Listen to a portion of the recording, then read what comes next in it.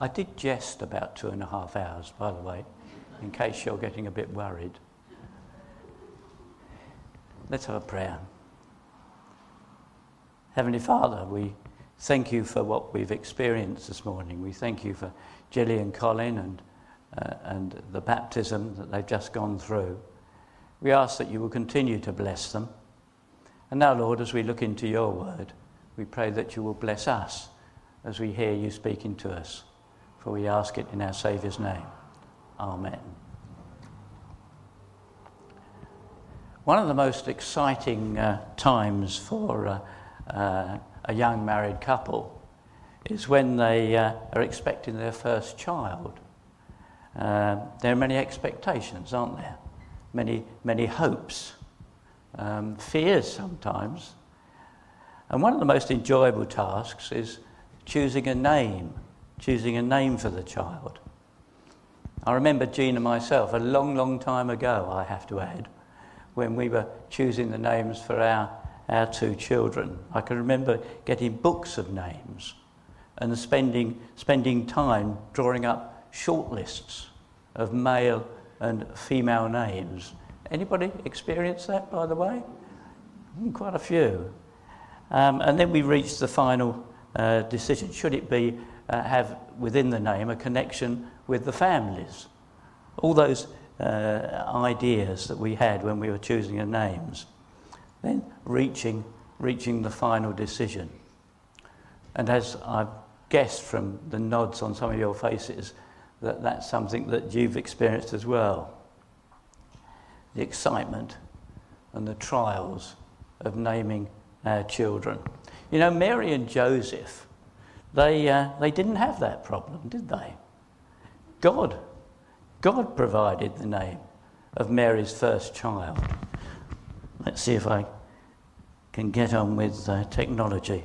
Not the greatest at technology, as you know. Yes, you shall name him Jesus. You shall name him Jesus. Perhaps you're thinking that it's rather odd that the passage of Scripture I've chosen is part of the Christmas story. But I wanted to take from the account of the Incarnation and use that simple and really quite deep naming of God's Son, the Lord Jesus Christ. Jesus.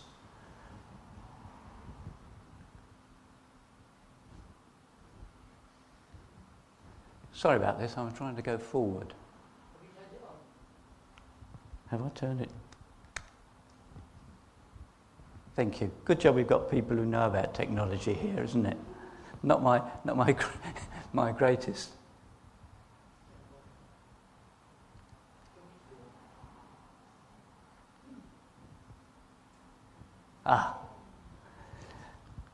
The name of Jesus. And the Apostle Paul reminds us that at the name of Jesus, every knee shall bow. Every knee shall bow. You know, the name Jesus is derived from Yeshua. Yeshua, I expect all of you know that, which means to deliver, to rescue. And how appropriate that should be for Jesus in describing our Saviour, the Saviour who would rescue us, who would deliver us. As Matthew did put it in his Gospel, you shall name him Jesus, for he shall save his people from their sins. In that popular Tony Hancock sketch, The Blood Donor, which is a favourite sketch of mine, I have to say, whilst chatting to a fellow blood donor in the hospital, he reveals that he writes down in a notebook all the good deeds, all the charitable things that he's done.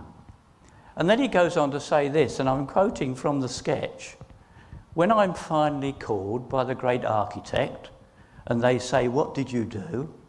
I shall get out my notebook and say, 'There you are, add that lot up.'" You know, clearly Hancock wasn't aware of what the Bible itself says, Paul wrote this in his letter to his friends in Ephesus: God saved you by his grace when you believed. And you can't take credit for this. It is a gift from God. Salvation is not a reward for the good things we've done, so no one can boast about it. For we are God's masterpiece. He has created us in Christ Jesus so that we can do all the good things he planned for us long ago. Our salvation, our faith, comes through the unmerited grace of our Lord. When in the wonderful words of Paul in his second letter to the church in Corinth, he said this: God made him, that's Jesus, God made him who had no sin to be sin for us, so that in him, in our Saviour, we might become the righteousness of God. You know, I find that absolutely staggering. Absolutely staggering. I always find those thoughts, those words, really quite overwhelming. You know, when God looks at me as a Christian, saved by grace, he sees Jesus. He sees Jesus. When I stand before God in the fullness of time, not like Tony Hancock, trying to justify myself by a life of perhaps good things I might have done, I rest solely in the saving grace of my Lord, who carried my sin and carried your sin on the cross of Calvary. As that old hymn, favourite hymn of people puts it, there was no other good enough to pay the price of sin. He only could unlock the gate of heaven and let us in. Jesus has, of course, been called many names in Scripture, hasn't he? Even in the passage we read, Matthew's Gospel, we read a quote from the prophet Isaiah. The virgin will be with child and they will call him Emmanuel, which means God with us. They will call him Emmanuel, God with us. You know, there certainly was a family connection there, wasn't there? With his heavenly Father. They would call him Emmanuel, God with us. Here indeed was God incarnate in Jesus, as Paul reminds us. For in Christ all the fullness of the deity lived in bodily form. In Christ, even in this infant Jesus, all the fullness of the God, deity lived in bodily form. Emmanuel. That certainly was a name that really would fit the person, wouldn't it? And Jesus, as he grew into manhood, demonstrated his unique divine authority and power as he walked this earth. So how right it was that the prophet Isaiah, how right it was that Matthew, in quoting from Isaiah in his Gospel, they would call him Emmanuel, which means God with us. Of course, that passage in Isaiah, it comes from Isaiah chapter 7, that introduced the name Emmanuel to Jesus' earthly parents, was one of a series of names, series of titles that the prophet conferred on the coming Messiah. Isaiah chapter 9 is a passage of scripture that we regularly read, don't we, at Christmas time.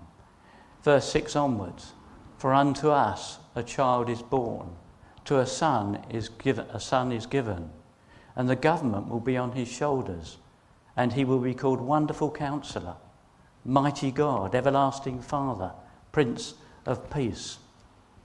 Yes, Isaiah certainly had some eloquent names for our Lord, didn't he?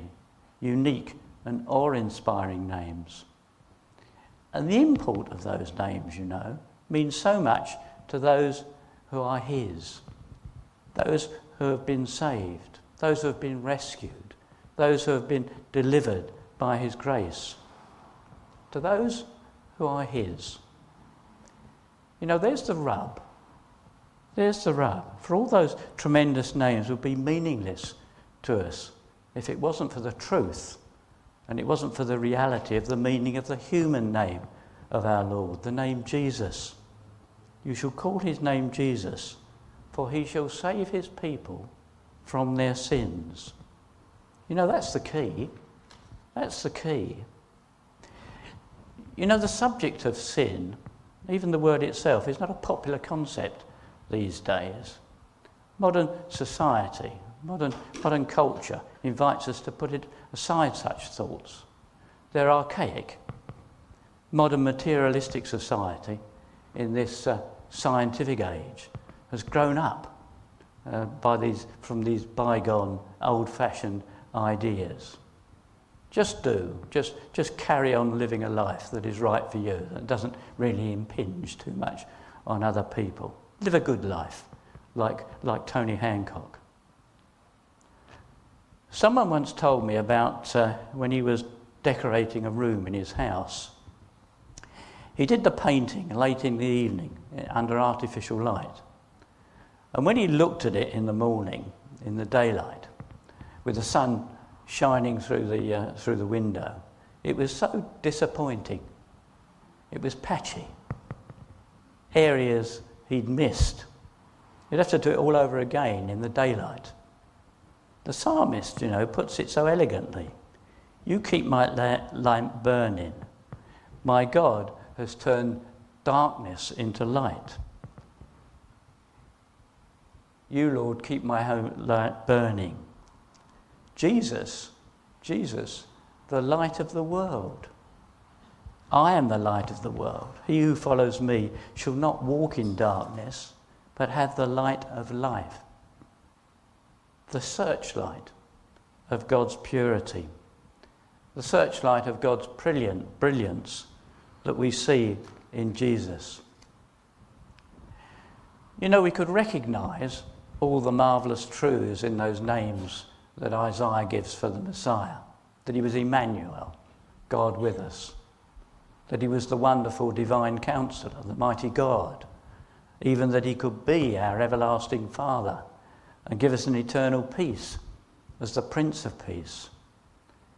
And yet because of our sin, because of that awful chasm this causes between us and God's perfect holiness, how can we approach such a mighty, holy and eternal God?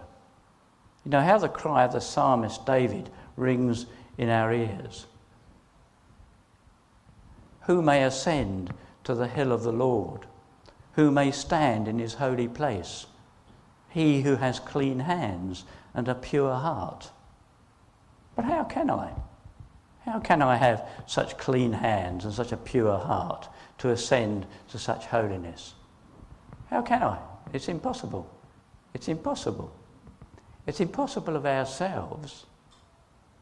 But listen, that's why the name of Jesus is so wonderful. You shall call his name Jesus, for he shall save his people from their sins. He shall save his people from their sins. The whole purpose of God entering personally, entering physically into the affairs of men, is so that he could effect completely and perfectly that reconciliation to himself that man so desperately needs.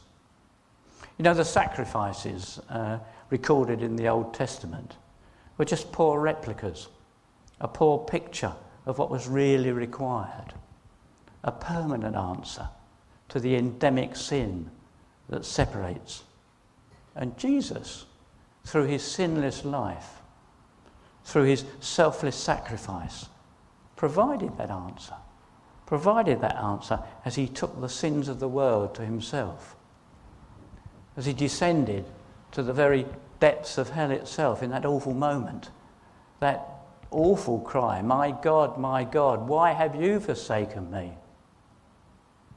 But then the wonderful triumph of the resurrection, how it vindicated such a complete sacrifice, giving everyone the opportunity to rise with him eternally in the same newness of life. The Lamb of God who takes away the sin of the world.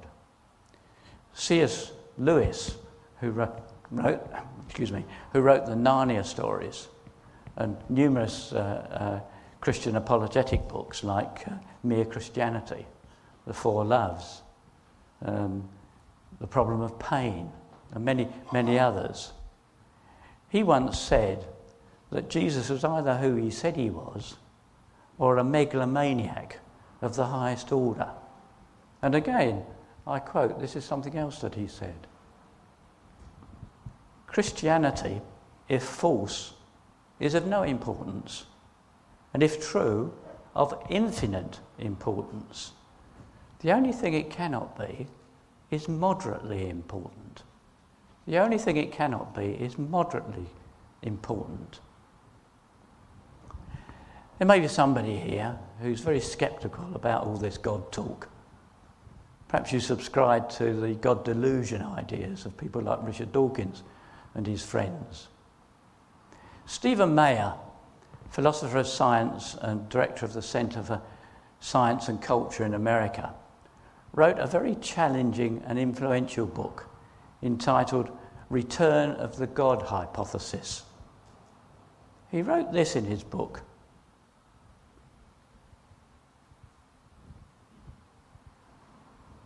Yes, I think that's there. A beautiful, expanding... I want the next one.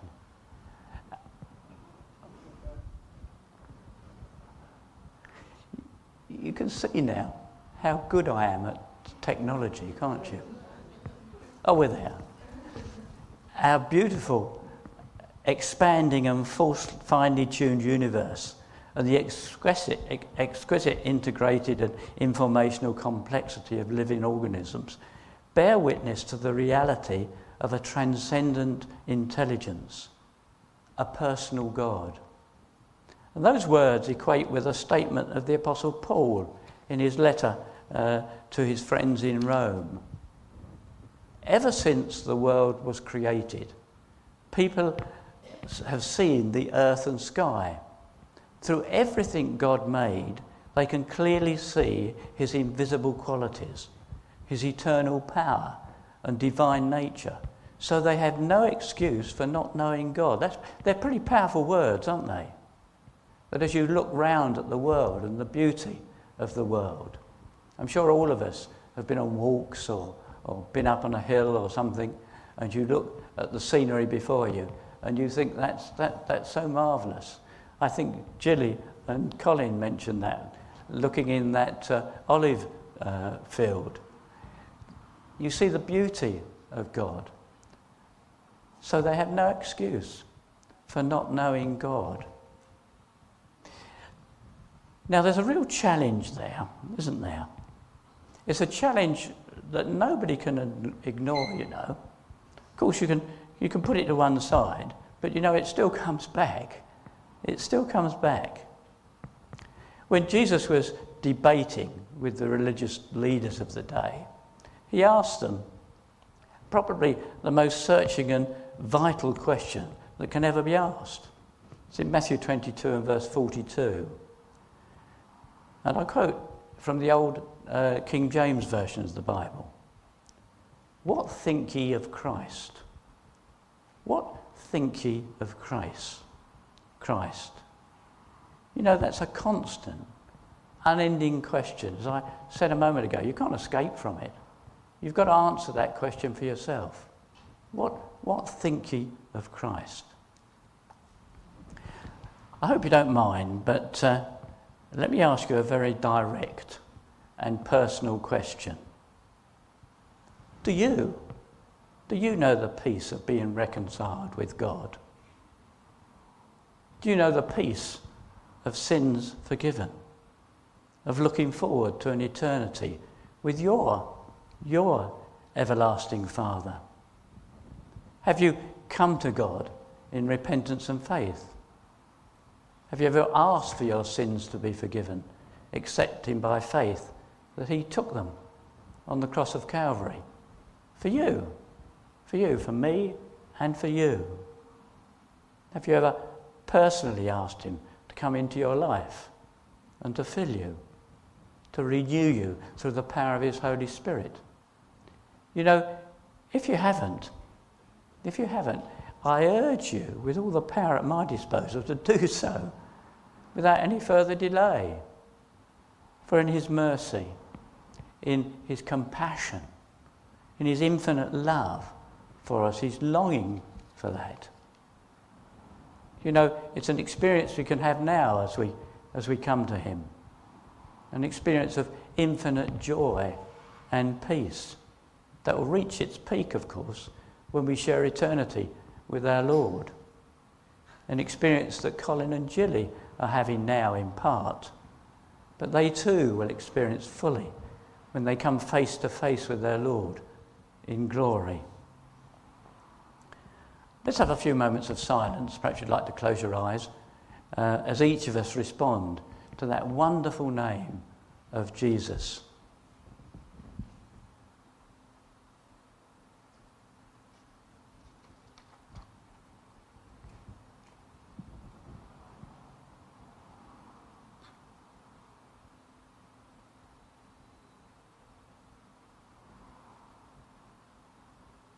Heavenly Father, we thank you for the wonderful time we've had this morning.